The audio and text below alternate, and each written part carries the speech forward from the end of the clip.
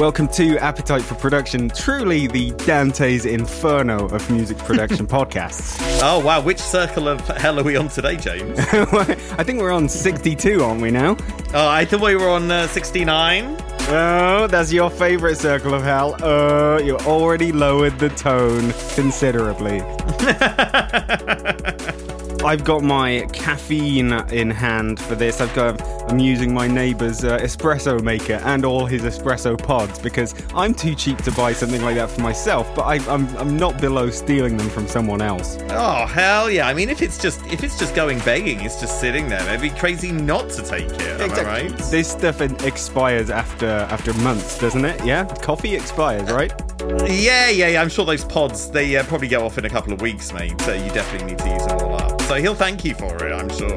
Tim, we have had many software releases over the last couple of weeks. I think people were wanting to release stuff, and then this whole lockdown happened, and then they realized, we can't just keep holding on to it. Let's spurt it out there, and they all have, and we've got a load of releases to talk about. I don't think we're going to talk about them all this episode. We might get some of them into subsequent episodes so we can do them real justice.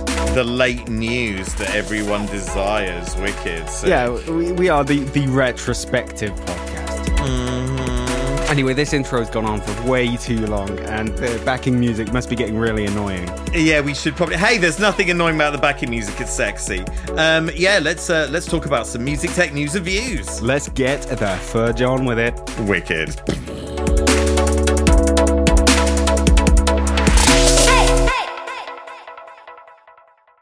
Let me give you a quick rundown of what's happened in the last couple of weeks. I'm gonna throw some words out at you, and you're gonna react, and you're gonna say whether you've got them. It'll be like playing cards. It's like the Happy Families. It's like bingo. Yeah, bingo, right? Bingo's a better analogy. Okay, well, I'm gonna start with Scalar 2. How about that? Oh, Scalar 2. I'm covered in scales like a frickin' dragon, baby. So bring it on. Brilliant. Saturn 2. Oh, hell yeah, mate. I am a very large gas giant surrounded by rings. Valhalla Supermassive, staying on an astrological theme. Yeah, my whole take on Supermassive is, does it sound like Eventide Black Hole? That's my thoughts on that one. Arturia's OBXA synth. Oh, yeah, I want to talk about that one for sure, buddy. Yeah, I really do. Have you heard of Disco DSP's OBL chip emulation? No, I have not. Oh, I got that one on you. Steinberg Backbone. No. Have you heard that Steinberg have a backbone?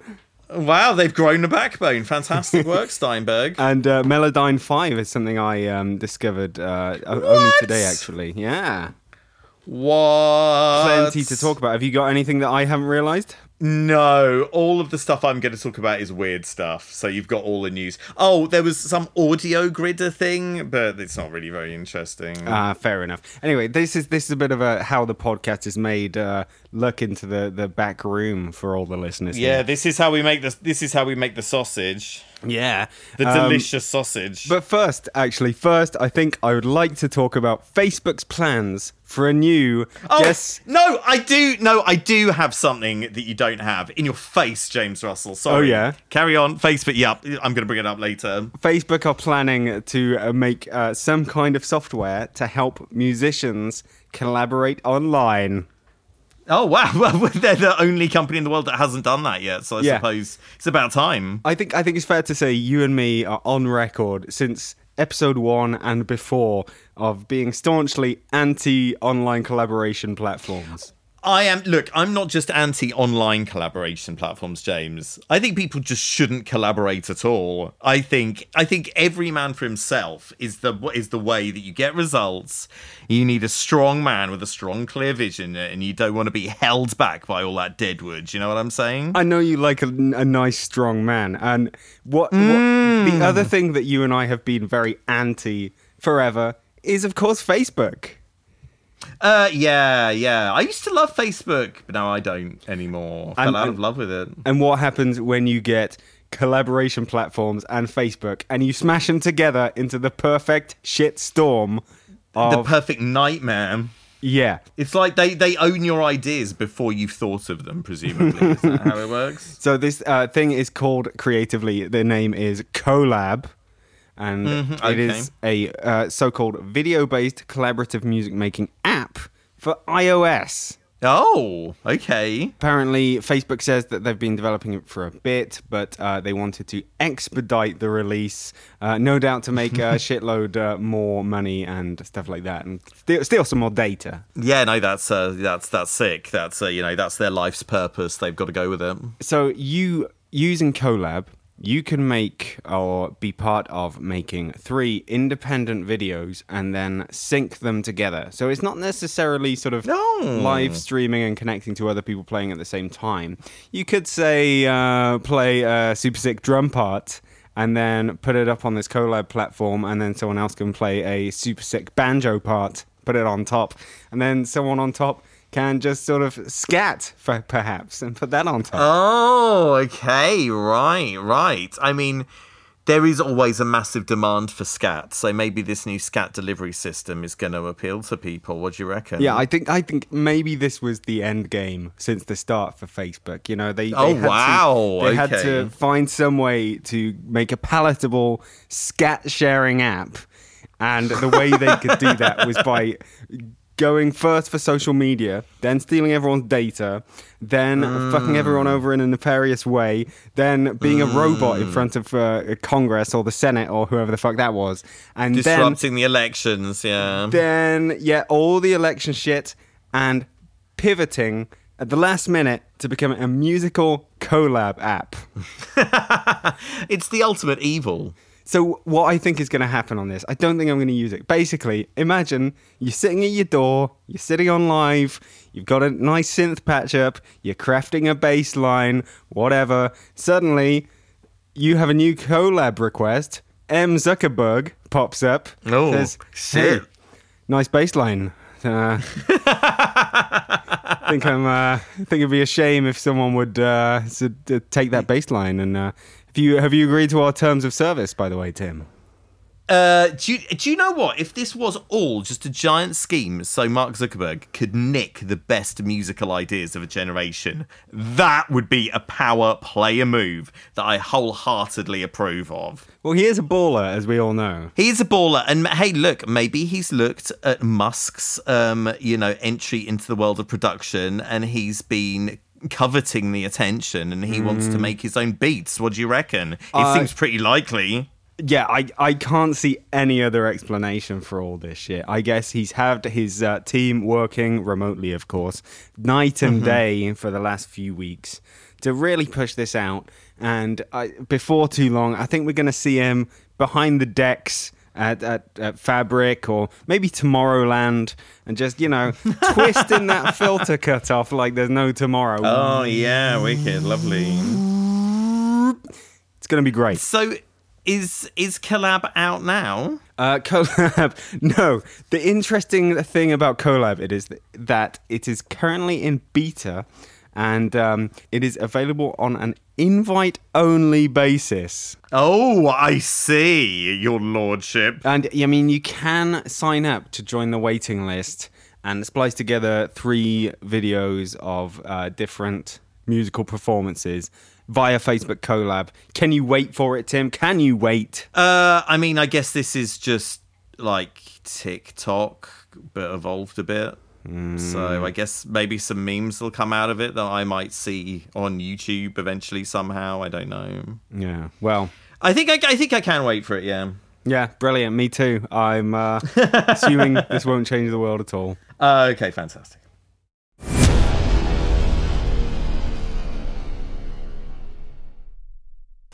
Tim, I wanted to talk about Scalar 2. You heard about Scalar 2? Yeah. I don't really know any details, though. That's fine, because I was involved a little bit with Scalar 2. I helped, really? Make the press release and some general text. Do you know much about Scalar 1? Yes, I've made several videos with Scalar 1, and it is a kind of... open-ended and pretty involved music theory plugin that generates MIDI and receives MIDI as well. Would you say that's accurate, James? Yeah, pretty much. I mean, I was also involved with the launch of the first one, and it was pretty hard to get my head around then. But now, let me tell you, it was even more. I had to have a lot of conversations with a lot of people, and like, what is this for? And why do you? Yeah, right. How does that work? Oh, I see. But yeah, now I pretty much got my head around it. Quite a lot of new stuff in it. The old one was actually up to like version 1.8 or something like that, and they'd added loads and loads and loads of little things. But with version 2, they've sort of redesigned everything, which is probably good because it really probably needed it after loads of extra features that had been tacked on. Mm-hmm. I'm just gonna choose the first thing they've got in here is like loads more chord sets and stuff like that. So I'm gonna go with some chords for you, Tim. I'm gonna choose the songs Hip Hop 5. Do you want to hear that? Yeah, I do. Okay. 2 chords the same there. Future Bass 3, you want to hear that progression? Yeah, please. So yeah, of course, Scalar is a progression builder and will help you select different chords in different sequences and get ideas for new ways to take them. Do you think this is the sort of thing that you would find useful in your creative process? Yeah, sometimes. I mean, if you really want to be very quick and just smash some chords together, then it's okay. I think I would mostly use it for getting new ideas for cool ways to go. And there are different ways you can do that, which I'll show you in a minute. But this is love ballad chords. Are you ready for this? Okay.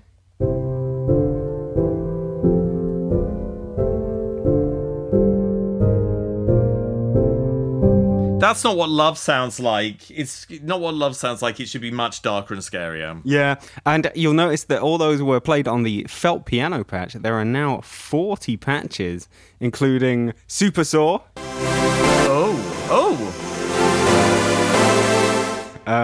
Steely Essence. Oh, wow, majestic. Very Fresh Prince of Bel-Air. Celestial Existence. How about that? Oh wow.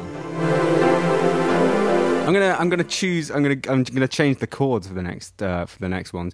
I'm gonna go to the artist pack and I'm gonna choose some Carl Cox. I'm gonna choose Carl Cox 4, Tim. He loves apples. Let's hear him. He's sitting there in his orchard with his penknife out, peeling the apples and then chopping off the flesh, slipping it down his mouth because he loves apples, our Carl. Why do you think Carl likes apples? Because his name is Cox? Yeah, that's why he chose his stage name, because he just loves those apples. Oh, I see, yeah. I'm going to play you the Carl Cox 4 progression with the wood ensemble patch. Oh, okay.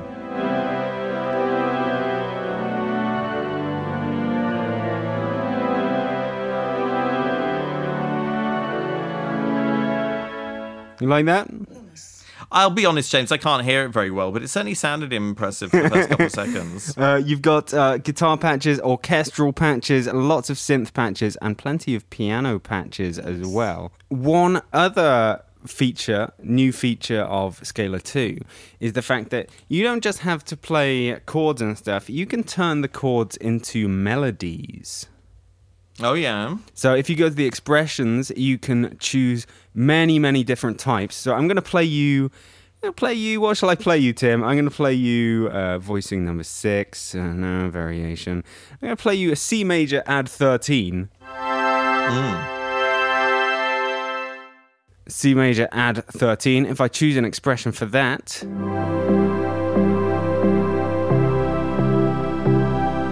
Can you hear that sort of playing different chords in a different rhythm?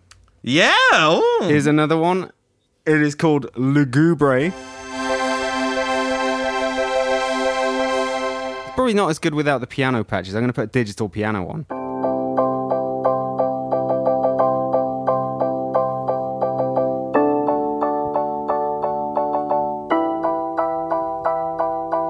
So you can just change the chords and it will play a different sort of phrase with each one of them.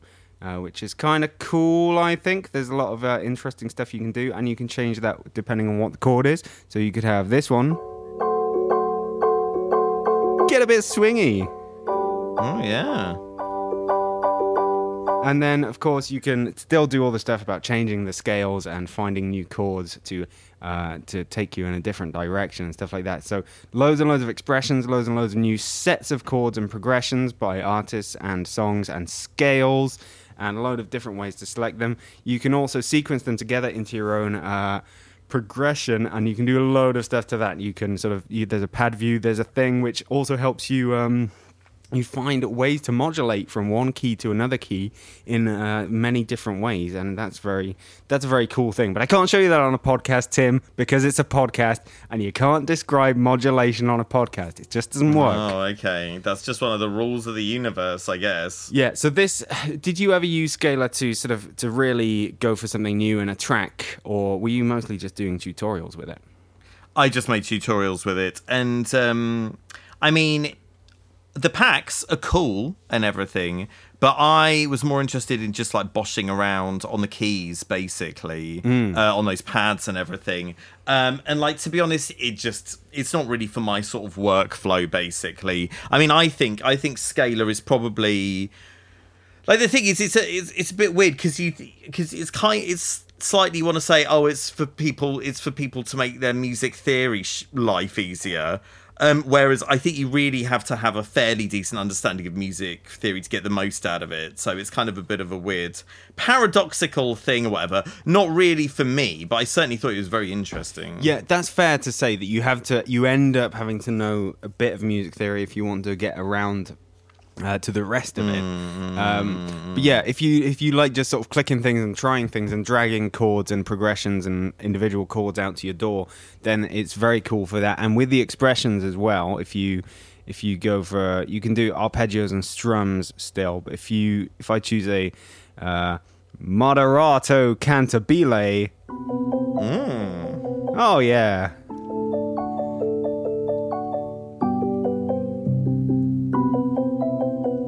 You can just drag one chord and it will drag it out into your door in that pattern, so you can play it on whatever synth and anything like that. And there are lots of those. I don't think they're going to sound samey. You could set a whole completely different chord set. Instead of Carl Cox 4, you could choose Android 2E7, and so of course everyone's going to want to know the clam rate. The list price is $62. That's 50 UK clam sterling. And intro sale is 40 UK clam sterling, which is a pretty great price, I think. I think that's a decent deal. Basically, I think some people will get an enormous amount of value out of that. Yeah, but not Timmy. Also, it's been rated on Plugin Boutique almost 12,000 times. Really? Yeah, that sounds like a lot. Yeah, I mean, it's only been out for like a couple of weeks. In fact, the new one? Oh my god! Wait, it's only been out since Wednesday, actually. 2 days. Unless this replaces the original Scalar 1 page. No, well, I think those but even so, that sounds likely. That is a lot of ratings. Yeah, wow. For £40 or £50 for something that is basically a pretty highfalutin music theory tool. Do you know what I mean? It's not for your average fucking dude in the street or whatever. Yeah, no, not for your average sort of man in an orchard peeling an apple with a penknife, is it? No, exactly, mate. Good points.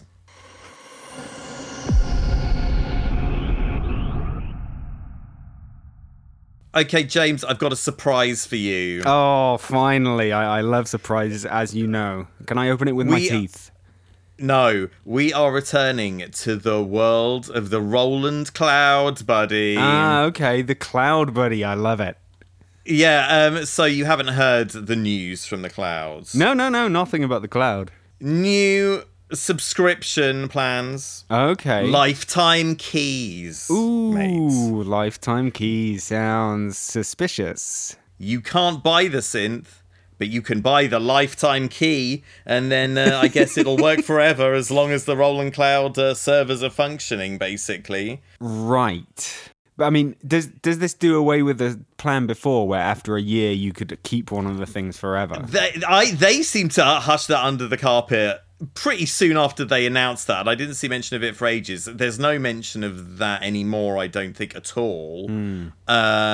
So if you want them in perpetuity, you just gotta buy them. But like, to be honest, it would have been a much better deal if I'd waited now, because the JV 1080 is $129. I spent 240 quid to get the license for that subscription. I mean, so it's a lot cheaper now. During the time that you spent that 240 quid over the course of like a year, you also had access to all the other synths, though, right?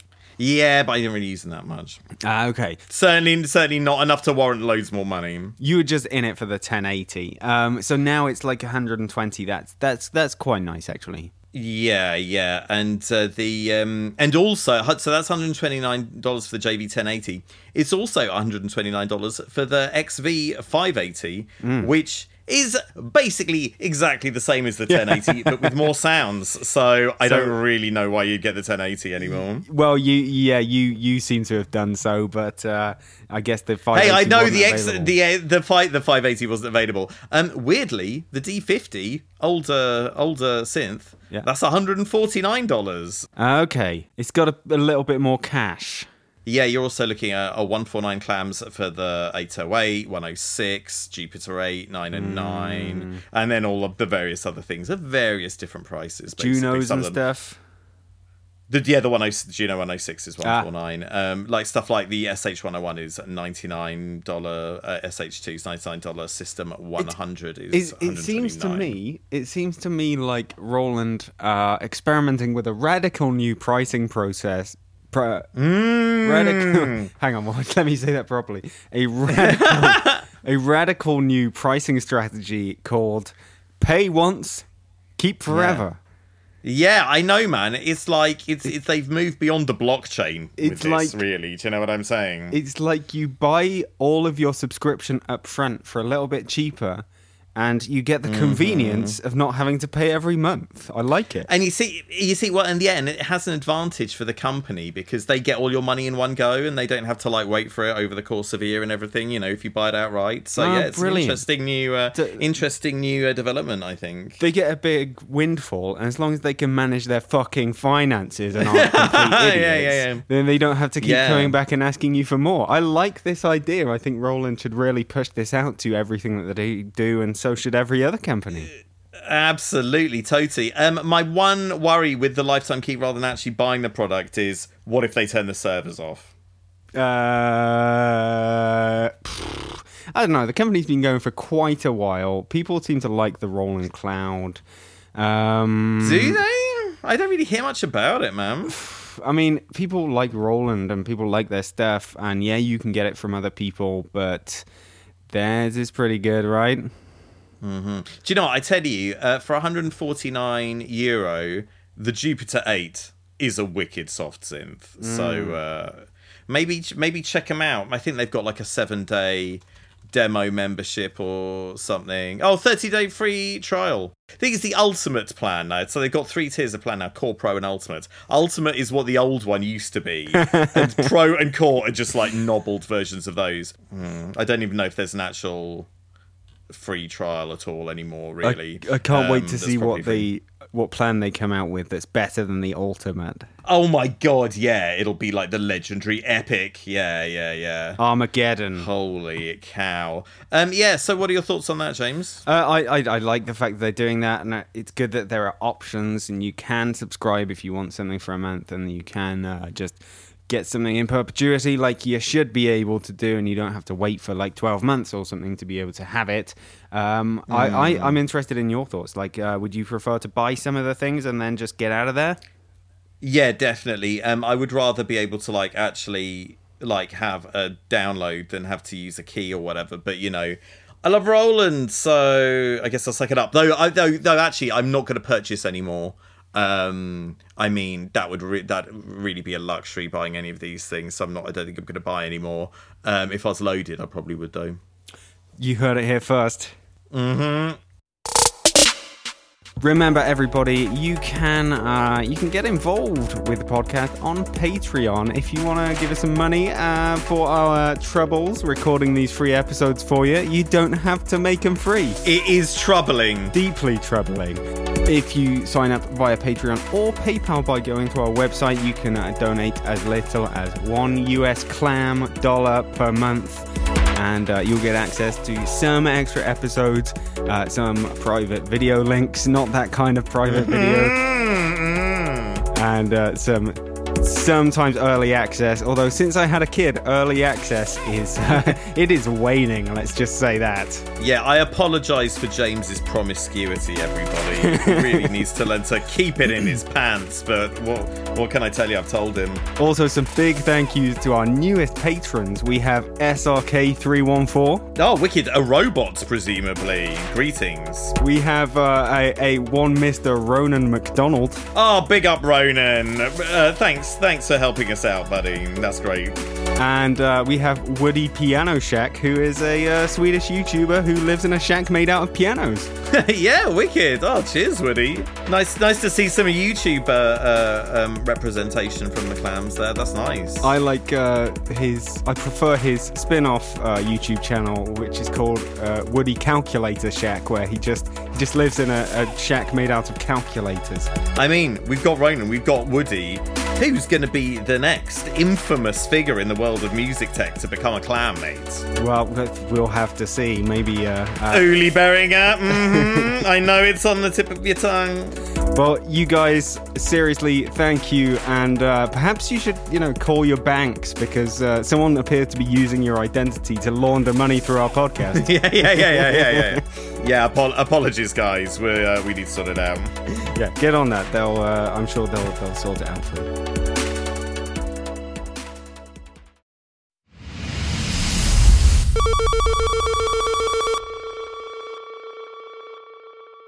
Tim, in the last 2 weeks, we've had the announcement of the release of FabFilter Saturn 2, which is pretty massive. I heard the news, but I didn't have any time to check out what was happening, so I asked you to do the research for me. Saturn 2, what the hell is happening, man? Well, I have done the research, James, and I can tell you the Saturn II was a series of American expendable launch vehicles studied by North American Aviation under NASA contract in 1966, derived from the Saturn V rocket used for the Apollo lunar program. Does this make sense? That makes a lot of sense. Yeah, that's perfect. That's exactly what I was after. Well, I was researching this. It caught my eye that the Int 18, which added Titan UA 1204 or UA 1207 strap-on solid rocket boosters, had payloads ranging from £47,000 to £146,000. What do you think about that? That's quite a strap-on, right? Yeah, I can't imagine what caught your eye about that. I know, it's man. A very run-of-the-mill fact to my ears. I think it might be the serial numbers, because the UA 1204 definitely sounds like a classic compressor that you'd pay thousands of pounds for a hardware model if you're a fancy pants. Also my birthday. Oh, very happy birthday. So, yeah, do you want to know the actual skinny on the plugin from FabFilter? Now, the original FabFilter Saturn 1, the old crap one that no one uses anymore, right? That was... Oh, that's so... Yeah, no one would be caught dead using that anymore. It's all about Saturn 2. Multi-band saturation distortion plugin where you could have 4 bands and a lot of different distortion algorithms. And it sounded great, as Tony the Tiger would say, right? Yeah, I mean, I didn't use it loads and loads, but I tell you what, if you did ever want to just do a little specific bit of distortion on a specific area of your frequency range, buddy, it's pretty good. This new version ups the ante with 6 bands, James. 6? I mean, who could possibly need 6 bands of distortion, Tim? Really? I know, well, in addition to the 6 bands, mate, There's flipping adjustable slope for the crossovers, offering 6 to 48 dB options. You get adjustable crossover slopes, is that it? Yeah, 6, 12, 24. I don't really care about that. That's fine. I mean, no, I know it seems like it's going to make very little difference, but I guess to some people it makes a difference. I mean, for me, the headline was, it's no longer 16 distortion types, it's 28 distortion types. Right. Well, what more distortions could they possibly put in? Surely the first how many? 16?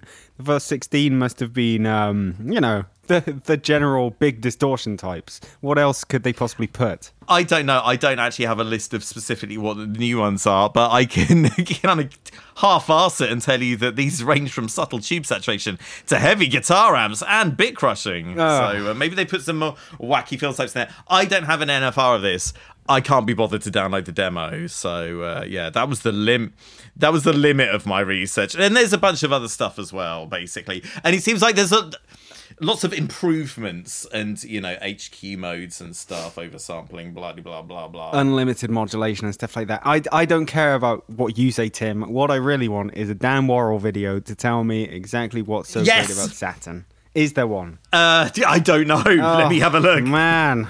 Sorry, man. I didn't even think. What a fool. Strenuous research that fans of this show have become accustomed to. I'm really sorry, everybody. No, I don't think Dan has done his work on this one yet. But you can't hurry Worrell. He needs the time to do his craft because he's a craftsman, baby. I've just seen a quote on the FabFilter website, which is from the review in Music Tech of Saturn, the original Saturn. It says, yeah, right, okay. It's quite a mouthful. I want to read this out verbatim. Yeah, go for it. It says, no matter what type of distortion you go for with Saturn, it always maintains a creamy and producer sound. That is an excellent sentence. Can you use the word producer as a verb? Because they've gone for it. Sorry, an adjective. An adjective. Yeah. Now, I hate to laugh at our buddies at Music Tech, but that is not a good sentence for a review. But I get the thing is you get the meaning, I guess. Creamy right? and producer sound. It's a creamy producer sound. Maybe it's a sound that is more produced than your sound. I know, man. Well, I want a creamy producer sound. Maybe I need to get FabFilter Saturn too, I guess. Yeah. I heard I can see there are loads more modulation possibilities and stuff like that. I guess, like you say, it's the more distortion types that'll really be pushing this one. I guess so. I mean, a lot of it seems to be, just smoothing any edges and making stuff extra nice. So, I mean, if you weren't a fan of the original Saturn, I don't think this one's going to change your mind. But if you were, hoo lordy, you're going to blimmin' love it, I reckon. I tell you what, I wasn't a massive fan of it. I use it sometimes. I've never really found a digital distortion that I love. And I don't think it's got that much of a creamy sound, but it is one of the least bad digital distortions that I've used. How about that? Well, maybe some of these new modes that we should have checked out will have that creaminess that you're looking for. But yeah, I mean, I really find I don't use too much kind of quote unquote analog style distortion.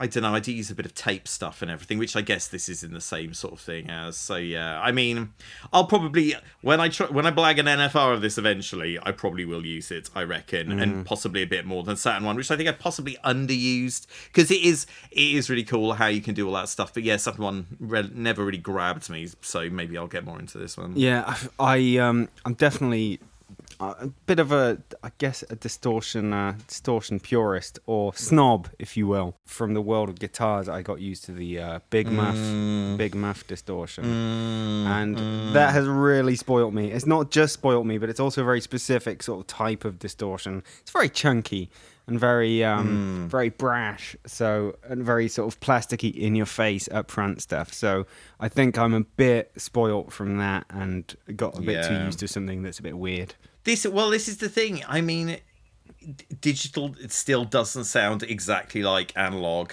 and there are advantages and disadvantages to either. So I think it's whatever. I think when people say, oh, this analog thing's better, they think, oh, you're saying I can't make music with my purely digital setup, which I think is not the case at all. Basically, That's a very diplomatic answer. I'm a very diplomatic man. In fact, I'm so diplomatic, I want to segue into another story. Can we do that now? Like I say, Tim, you have always maintained a creamy and producer sound. I don't know if I have, I feel sometimes my sound has been a bit brittle and harsh, and for that, I apologise.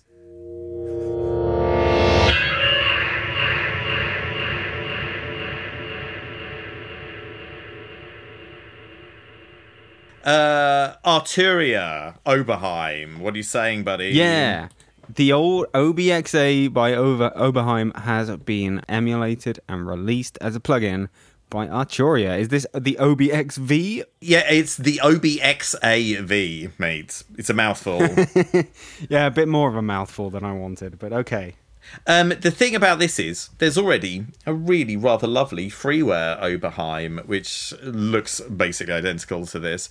So, yeah, you might not be very eager to spend all your cash if you've already got the other one. But Arturia generally do a lovely job, don't they, James?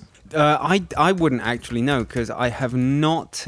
I don't think in my life touched one of their software synths. Okay. I just want to jump in here and say that it is the OBXD that is the freeware. The Disco DSP free one. I don't think it is the Disco DSP. It is. It used to be someone else, and Disco DSP have it. So anyway, have a look at it. So yeah, what were we chatting about? The Arturia stuff. You haven't really used any of their stuff?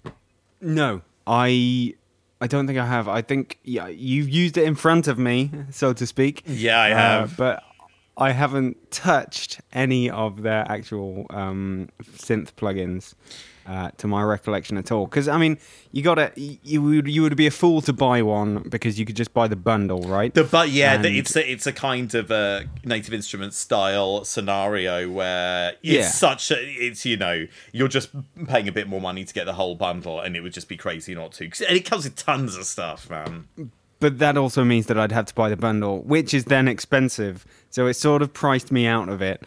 That's why, really. I mean, for example, right now you can buy the OBXAV, the mouthful, at 149 euros, down from 199, and you can buy the entire V Collection 7 for just 299 euro, clam, just twice the price, and you get a shitload more synths in the entire collection. Yeah, loads of wicked synths, and so you're getting virtual versions of your Jupiter 8s and your Mini Moogs and DX7s and stuff like that. So it's pretty cool or whatever. Now, looking at the Oberheim OBXA, the emulated synth, I'm not seeing much that we don't see on every other synth.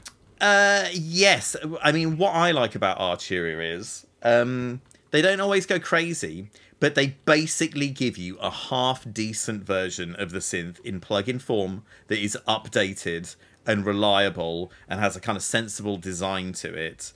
So you know where you are with them. That's fair. But yeah, even just looking at it, it's a pretty bog standard synth, is it not? We've got two oscillators. One has detune. It has saw wave, triangle wave, square wave. You've got a filter. You've got that filter can be applied to oscillators 1 or 2 in different amounts. You've got vibrato, rate and depth for each oscillator. You've got filter envelope, amp envelope. Yes. Okay. We get the idea. LFO. We get the idea. Yeah, I mean, it's a basic thing. I mean, I guess the interesting thing about this synth is its sound. It's used on a lot of iconic 80s records. What I thought was really interesting about this release, James, is in an email that I have just sent to you. Would you fancy having a look at that? I will. I will open that shit right now. Now, I don't know if you'll have seen this, if you haven't done any hard boning on the OBXAV. I have not. Okay, well, have a look at it. So this is A/B comparisons of the different patches with the original, is it?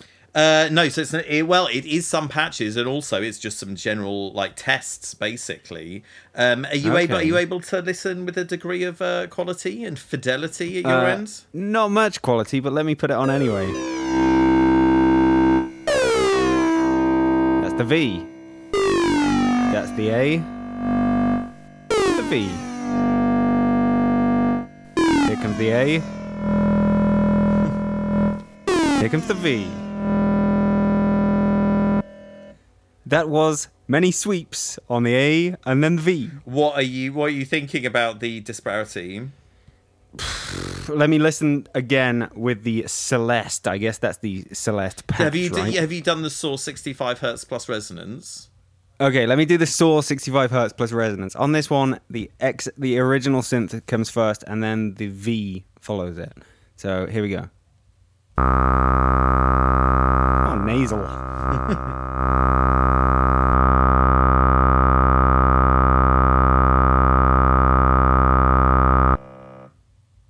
Well, there was a difference for sure, right?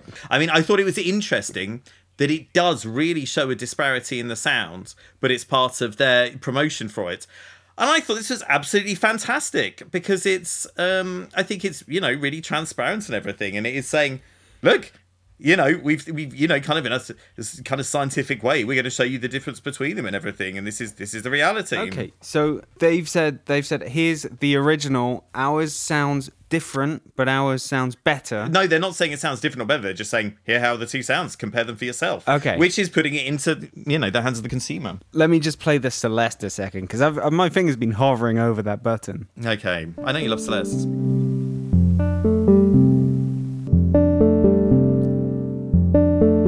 Yeah, it's a lot clearer. Less grunge. I can imagine... I can hardly believe that there was so much grunge on the original one. Yeah, I mean, that's better buy the Arturia version, right?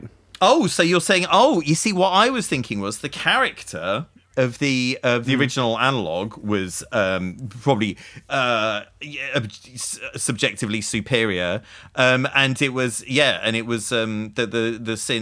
virtual version didn't sound quite so nice, but was much cleaner. Well, I prefer the cleaner one because it's cleaner. No, that's so interesting, really. Right, okay. I'm a germaphobe. Wow, that is pretty mind-blowing to me, James. You'd pick the virtual version over the hardware. Well, I mean, if you said which has the better sound. Wow, okay, really?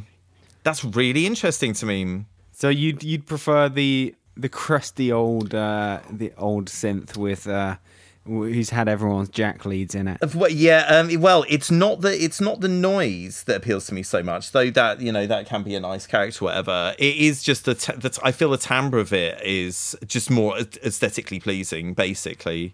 I mean, it's just how the filter sounds and stuff like that, really. So yeah, I mean, obviously, I love virtual synths, and I'd totally use a virtual OB or whatever. But yeah, I thought it was interesting that there was such a clear difference. Well, that is fair, and I do like how they've used that in their marketing, and you can actually listen to them. That's great, and more of that, please, from developers in general. Definitely. All right, Valhalla Supermassive. It's here, Tim. Another plugin from Valhalla DSP. It's here, and it's Supermassive. It's a Muse-themed plugin. Am I correct? That's the one. You can ruin your fifth album with... Oh, no, that's not it. It's a plugin.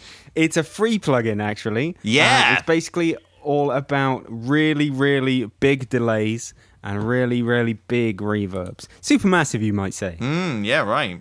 You've got delay and warp controls. You've got mix and width output controls.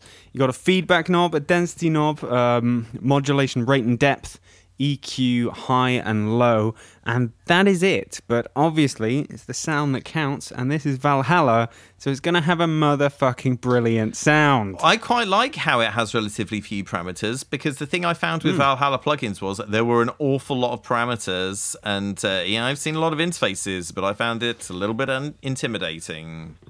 That's fair. It's got 8 modes of operation, which also have a massive effect. I'm going to read the names out because I like these names. You love reading lists, James, don't you? You love it. It's one of the things I do just for fun in my own time. In the modes list, we've got Gemini, Hydra, Centaurus, Sagittarius, Great Annihilator, oh, wow. Andromeda, Lyra, and Capricorn. Oh, wicked. Nice to see all of the star signs being represented with mine, Yes. the Great Annihilator being there as well. Nice.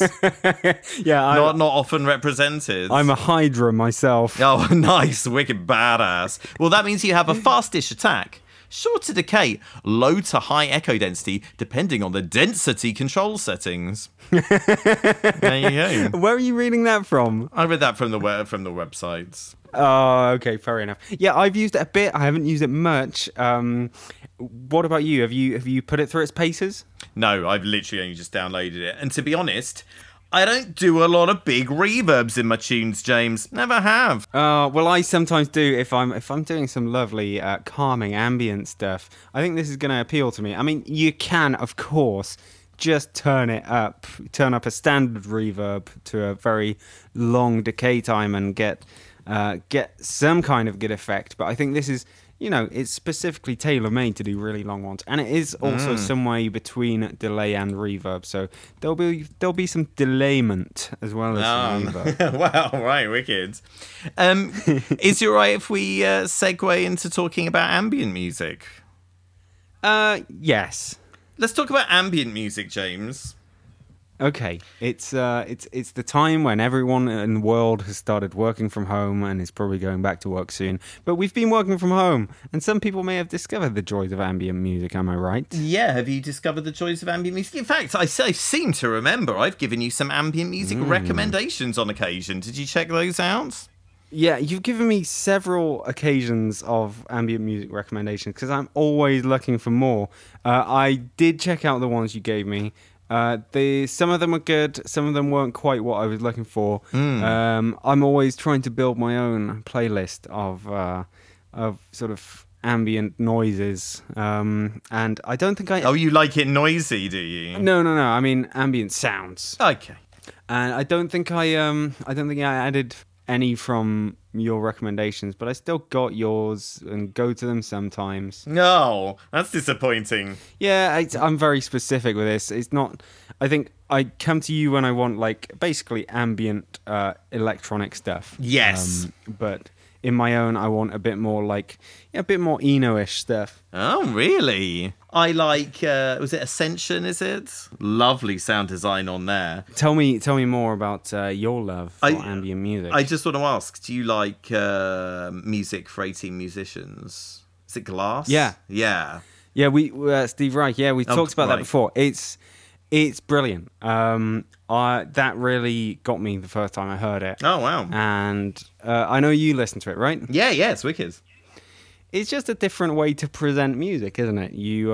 It's somewhere between melody and harmony, but it's mostly harmony, and it's all about holding a chord for a very long time. I think that's the aspect of it that I like, is like, really getting in there and exploring that chord. Yes, well, you see, I think that's probably what I like. I found out in sort of atmospheric drum and bass, you have a lot of like tunes that are based around like one pad sample, so they're one chord or whatever, basically all the way through, or whatever. And at first, I found that a bit challenging, shall we say? I was like, okay, I want a pretty chord progression and everything, but now I fucking love a one chord tune or whatever. So yeah. You want to get into that groove, you know what I'm saying?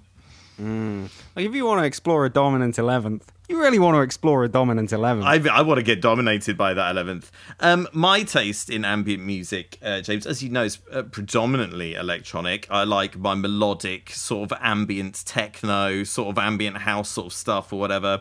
I'm a big fan of the ambient sound of the early 90s, and I pitched a feature idea that I thought would be far too self-indulgent to get commissioned, but it got commissioned, James. So, and this is the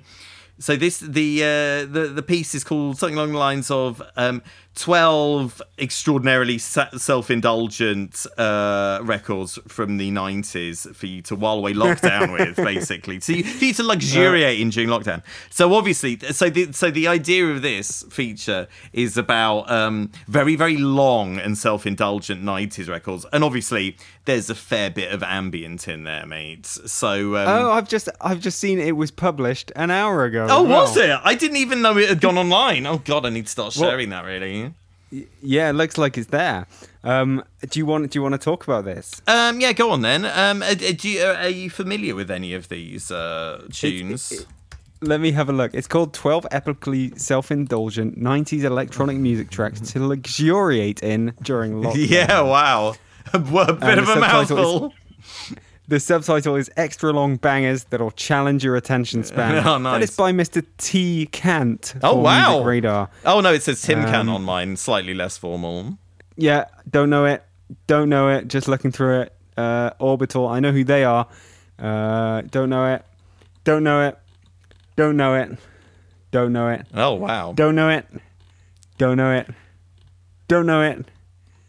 Don't know it. Hang on a minute. Don't know it. You must know Underworld. Oh yeah. But not the song. And you must know the Bucketheads, The Bomb. If you click on that, you'll definitely recognise it. It's so self-indulgent. This tune is nearly 15 minutes long. Is this the one? Yeah, this is the one. Do you really not recognise this? Have you never been to a wedding? Oh, this one. Yeah, there you go. I know that one. I know it. Yeah. Okay, fair enough. I didn't realise that was from some kind of epic 14-minute banger. Well, no, as I mentioned in the piece, the radio edit is 3 minutes 23 seconds long. So, you don't really get the full impression of it from that. And you really know what you're talking about. Tell me more about these. It's really weird actually. They all come from between like 92 and 96, and that was. I was listening to a lot of music then, or whatever, but I still listen to a lot of music now. So I do think it really was a case that people were like pushing the envelope with length back then in a way that they're not really now. Do you know what I mean? Yeah. There's a lot of kind of like proggy stuff in there, bit of ambient stuff. Also that dance banger like you heard. And you're not familiar with Weekender by Flowered Up. I guess it's really before your time, actually, isn't it? I might be familiar with the sound, but certainly not on first name terms with it. No, I don't think you would actually recognise that tune, to be honest. Of course, the number one, well, the 12th track, I guess, is Blue Room by The Orb. Now, are you familiar with that particular jam, James? Again, not. I might be by its actual sound, but wow. That is crazy, buddy, because it was a massive pop hit and the longest single to ever enter the UK charts, would you believe? At 39:57. Yeah, they engineered it to be just under the 40-minute limit that was the limit at the time and possibly still is, I don't know. So yeah, and it's all there was a 7-inch edit of that as well, and it got into like the top 10 and stuff and everything. And there's a pretty good Top of the Pops performance, actually. Do you want to quickly check that out? Is that 40 minutes in length as well? No, thankfully it's like a 2-3 minute. Okay, I've got it. Hang on. Thanks, we cut it down to 3. Welcome The Orb.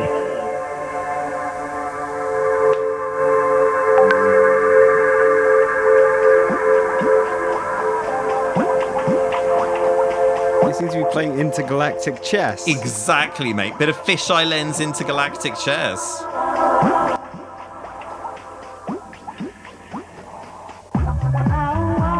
they just sitting there playing intergalactic chess and that's about it? Yeah, well, that's not just it, James, because it's also got animated sea mammals as well.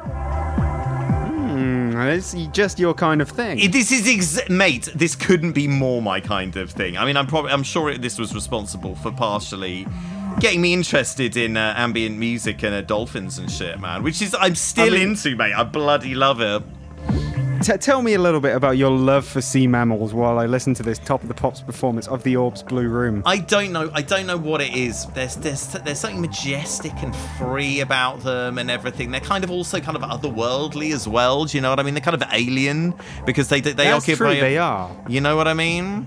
And I think they're very beautiful. They are sort of the taint of the sea because they live in the sea. But they're mammals. They're neither one thing nor the other. Absolutely, mate. Also, they make very appealing noises as well, which I like. And, there was a lot of sampling of whales and dolphins in the late 80s, early 90s, which I am, still a big fan of.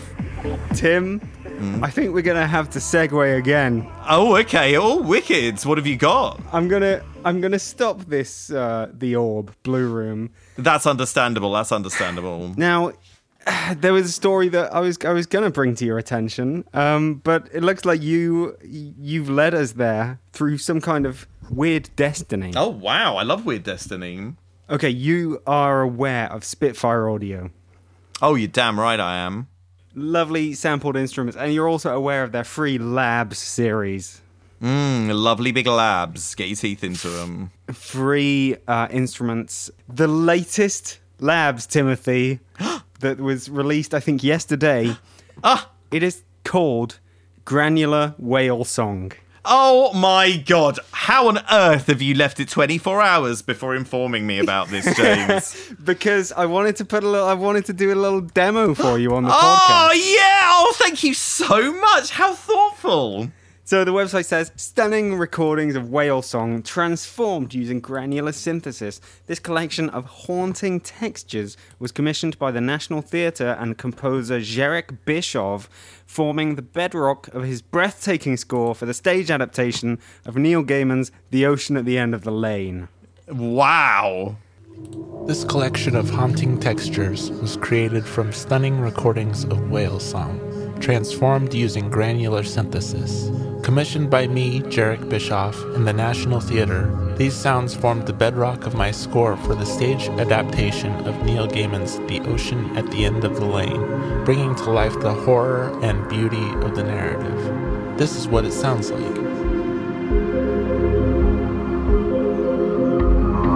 How'd you like those sounds? It's like it's designed for making aquatic level soundtracks. To this. And best of all, it's free. Oh, Brill.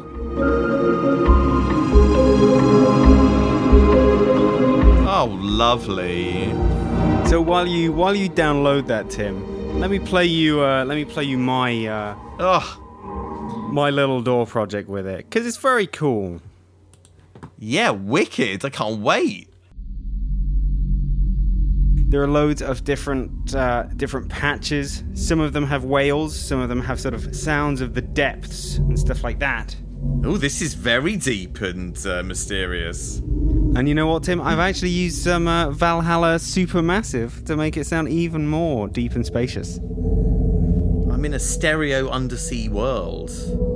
You see, you don't even need to spend any money on top of buying computer kit to make a weird subterranean whale tune, right? The sea counts as subterranean, right? There are plenty of patches that you can choose from, and yeah, some sound whaley, some sound dolphiny, some just sound like synths and bit crushed stuff, to be honest.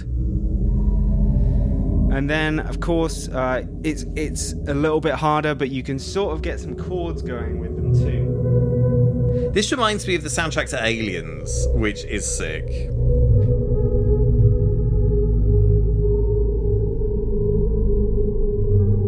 When you've got some chords, you can you turn it into what is basically a pad, right? Oh, it's building. And what do you do when you've got a lovely whale song dolphin pad? You sidechain the fuck out of it to a kick drum, right? Nope. Bonking. Oh, listen to that breathy whale song. You see, the sidechain really gives it a sense of propulsion and Naughty's house music, am I right? Oh, I hear a strange fish somewhere. But hang on, it's very familiar.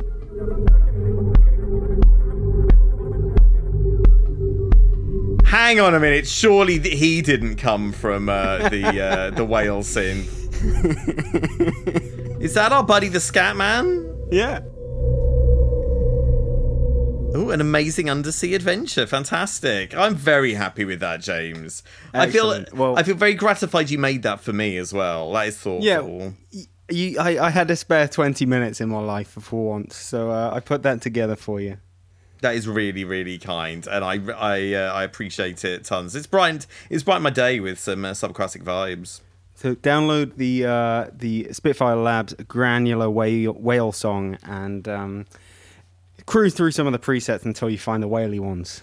Yeah, nice. I like your cruise thing. Though that's going kind of like on the surface of the ocean, but you know, close enough.